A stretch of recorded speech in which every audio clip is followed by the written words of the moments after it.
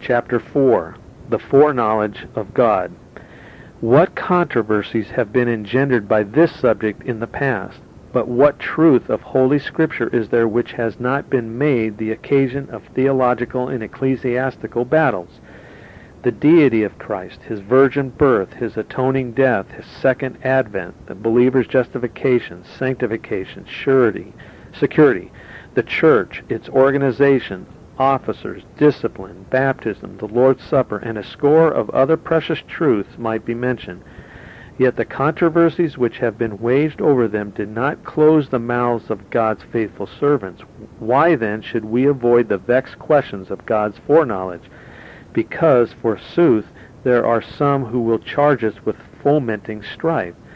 Let others contend if they will. Our duty is to bear witness according to the light vouchsafed us. There are two things concerning the foreknowledge of God about which many are in ignorance: the meaning of the term, its scriptural scope. Because this ignorance is so widespread, it is an easy matter for preachers and teachers to palm off perversions of this subject even upon the people of God. There is only one safeguard against error, and that is to be established in the faith. And for that there has to be prayerful and diligent study and a receiving with meekness the engrafted Word of God. Only then are we fortified against the attacks of those who assail us. There are those today who are misusing this very truth in order to discredit and deny the absolute sovereignty of God in the salvation of sinners. Just as higher critics are repudiating the divine inspiration of the Scriptures, evolutionists the work of God in creation, so some pseudo-Bible teachers are perverting his foreknowledge in order to set aside his unconditional election unto eternal life. When the solemn and blessed subject of divine foreordination is expounded, when God's eternal choice of certain ones to be conformed to the image of his Son is set forth, the enemy sends along some man to argue that election is based upon the foreknowledge of God, and this foreknowledge is interpreted to mean that God foresaw certain ones would be more pliable than others, that they would respond more readily to the strivings of the Spirit, and that because God knew that they would believe, he accordingly predestinated them unto salvation. But such a statement is radically wrong. It repudiates the truth of total depravity, for it argues there is something good in some men. It takes away the independency of God, for it makes his decrees rest upon what he discovers in the creature. It completely turns things upside down, for in saying God foresaw certain sinners would believe in Christ, and that because of this he predestinated them unto salvation, is the very reverse of the truth. Scripture affirms that God in his high sovereignty singled out certain ones to be recipients of his distinguishing favors, Acts 13:48, and therefore he determined to bestow unto them the gift of faith. False theology makes God's foreknowledge of our believing the cause of his election to salvation, whereas God's election is the cause and our believing in Christ is the effect. Ere proceeding further with our discussion of this much misunderstood theme, let us pause and define our terms. What is meant by foreknowledge? To know beforehand is the ready reply of many, but we must not jump to conclusions, nor must we turn to Webster's dictionary as the final court of appeal, for it is not a matter of the etymology of the term employed. What is needed is to find out how the word is used in Scripture. The Holy Spirit's usage of an expression always defines its meaning and scope. It is failure to apply this simple rule which is responsible for so much confusion and error. So many people assume they already know the significance of a certain word used in Scripture, and then they are too dilatory to test their assumptions by means of a concordance. Let us amplify this point. Take the word flesh. Its meaning appears to be so obvious that many would regard it a waste of time to look up its various connections in Scripture.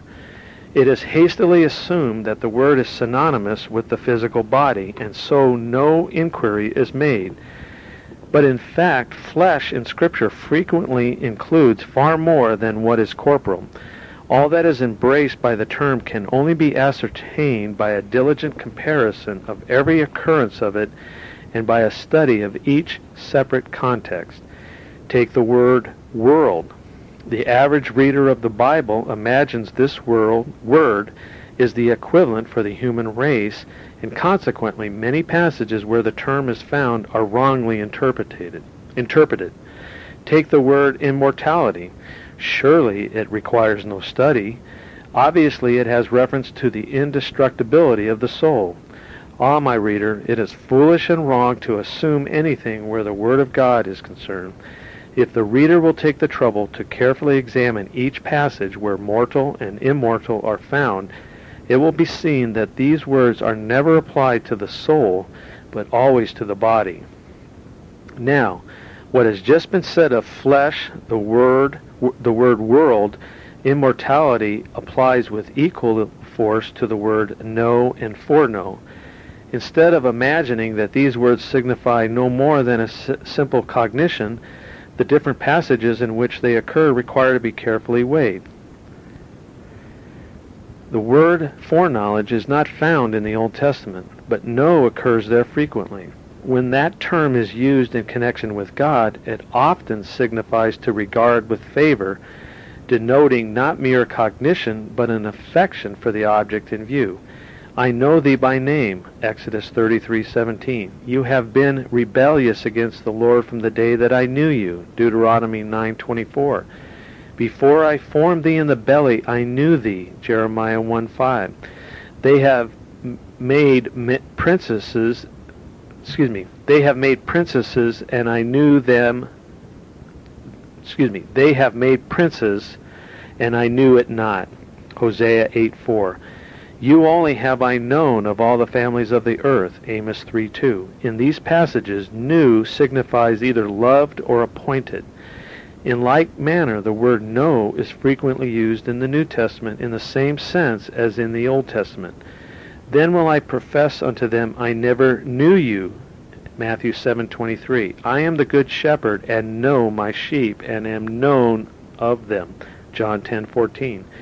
If any man love God, the same is known of him, 1 Corinthians 8:3. The Lord knoweth them that are his, 2 Timothy 2:19. Now the word foreknowledge, as it is used in the New Testament, is less ambiguous than in its simple form, to know. If every passage in which it occurs is carefully studied, it will be discovered that it is a moot point whether it ever has reference to the mere perception of events which are yet to take place. The fact is that foreknowledge is never used in Scripture in connection with events or actions. Instead, it always has references to persons. It is persons God is said to foreknow, not the actions of those persons. In proof of this, we shall now quote each passage where this expression is found. The first occurrence is in Acts 2:23. There we read, Him being delivered by the determinate counsel and foreknowledge of God, you have taken, and by wicked hands have crucified and slain. If careful attention is paid to the wording of this verse, it will be seen that the apostle was not there speaking of God's foreknowledge of the act of the crucifixion, but of the person crucified, Him, Christ, being delivered by, etc. The second occurrence is in Romans 8:29 and 30. For whom he did foreknow, he also did predestinate to be conformed to the image of his Son, that he might be the firstborn among many brethren. Moreover, whom he did predestinate, them he also called, etc. Weigh well the pronoun that is used here. It is not what did he foreknow, but whom he did. It is not the surrendering of their wills nor the believing of their hearts, but the persons themselves that are here in view. God hath not cast away his people which he foreknew, Romans 11:2. Once more, the plain reference is to persons, and to persons only. The last mention is in 1 Peter 1:2. Elect according to the foreknowledge of God the Father.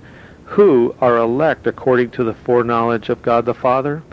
The precious The previous verse tells us the reference is to the stranger scattered, i.e. the diaspora, the dispersion, the believing Jews. Thus, here too the reference is to persons and not to their foreseen acts. Now, in view of these passages, and there are no more, what scriptural ground is there for anyone saying God foreknew the acts of certain one, vis-a-vis their repenting and believing, and that because of those acts he elected them unto salvation? The answer is none whatever. Scripture never speaks of repentance and faith as being foreseen or foreknown by God. Truly, he did know from all eternity that certain ones would repent and believe, yet this is not what Scripture refers to as the object of God's foreknowledge. The word uniformly refers to God's foreknowing persons. Then let us behold the word uniformly refers to God's foreknowing persons. Then let us hold fast the form of sound words. 2 Timothy 1:13. Another thing to which we desire to call particular attention is that the first two passages quoted above show plainly and teach implicitly that God's foreknowledge is not causative, that instead something else lies behind, precedes it, and that something is his own sovereign decree. Christ was delivered by the determinate counsel and foreknowledge of God. Acts 2:23. His counsel or decree was the ground of his foreknowledge. So again in Romans 8:29, that verse opens with the word for, which tells us to look back to what immediately precedes. What then does the previous verse say? This: all things work together for good to them who are the called according to his purpose. Thus, God's foreknowledge is based upon his purpose or decree. See Psalm 2, verse 7. God foreknows what will be because he has decreed what shall be. It is therefore a reversing of the order of Scripture, a putting of the cart before the horse, to affirm that God elects because he foreknows people. The truth is, he foreknows because he has elected. This removes the ground or cause of election from outside the creature and places it in God's own sovereign will. God purposed in himself to elect a certain people, not because of anything good in them or from them, either actual or foreseen, but solely out of his own mere pleasure. As to why he chose the ones he did, we do not know and can only say, even so, Father, for so it seemed good in thy sight. The plain truth of Romans 8:29 is that God, before the foundation of the world, singled out certain sinners and appointed them unto salvation. 2 Thessalonians 2:13. This is clear from the concluding words of the verse, predestinated to be conformed to the image of his Son, etc. God did not predestinate those whom he foreknew were conformed, but on the contrary, those whom he foreknew, i.e. loved and elected, he predestinated to be conformed. Their conformity to Christ is not the cause, but the effect of God's foreknowledge and predestination. God did not elect any sinner because he foresaw that he would believe, but for the simple but sufficient reason that no sinner ever does believe God until God gives him faith, just as no man sees until God gives him sight. Sight is God's gift. Seeing is the consequence of my using his gift. So faith is God's gift. Ephesians 2, verses 8 and 9. Believing is the consequence of my using his gift. If it were true that God had elected certain ones to be saved because in due time they would believe, then that would make believing a meritorious act, and in that event the saved sinner would have grounds for boasting, which Scripture emphatically denies. Ephesians 2:9. Surely God's word is plain enough in teaching that believing is not a meritorious act. It affirms that Christians are a people who have believed through grace. Acts 18:27. If then they have believed through grace, there is absolutely nothing meritorious about believing. And if nothing meritorious, it could not be the ground or cause which moved God to choose them.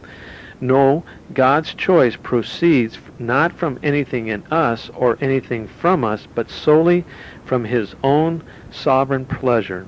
Once more, in Romans 11:5, we read of a remnant according to the election of grace. There it is, plain enough. Election itself is of grace, and grace is unmerited favor, something for which we had no claim upon God whatsoever. It thus appears that it is highly important for us to have clear and scriptural views of the foreknowledge of God. Erroneous conceptions about it lead inevitably to thoughts most dishonoring to Him. The popular idea of divine foreknowledge is altogether inadequate. God not only knew the end from the beginning, but He planned, fixed, predestinated everything from the beginning. And as cause stands to effect, so God's purpose is the ground of His prescience. If then the reader be a real Christian, he is so because God chose him in Christ before the foundation of the world, Ephesians 1:4, and chose him not because He foresaw you would believe, but chose simply because it pleased Him to choose. Chose you, notwithstanding your natural unbelief. This being so, all the glory and praise belong alone to Him. You have no ground for taking any credit to yourself.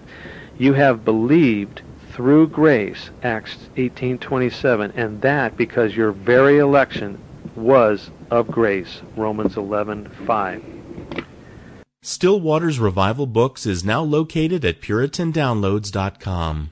It's your worldwide online Reformation home for the very best in free and discounted classic and contemporary, Puritan and Reformed books, MP3s, and videos.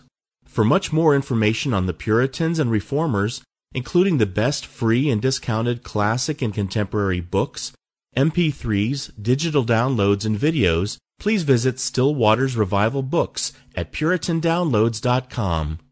Still Waters Revival Books also publishes the Puritan Hard Drive, the most powerful and practical Christian study tool ever produced. All thanks and glory be to the mercy, grace, and love of the Lord Jesus Christ for this remarkable and wonderful new Christian study tool.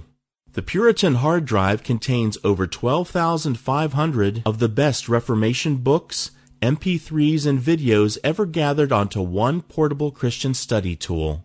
An extraordinary collection of Puritan, Protestant, Calvinistic, Presbyterian, Covenanter, and Reformed Baptist resources. It's fully upgradable and it's small enough to fit in your pocket. The Puritan Hard Drive combines an embedded database containing many millions of records with the most amazing and extraordinary custom Christian search and research software ever created. The Puritan Hard Drive has been produced to assist you in the fascinating and exhilarating spiritual, intellectual, familial, ecclesiastical, and societal adventure that is living the Christian life. It has been specifically designed so that you might more faithfully know, serve, and love the Lord Jesus Christ, as well as to help you to do all you can to bring glory to His great name. If you want to love God with all your heart, soul, strength, and mind, then the Puritan Hard Drive is for you.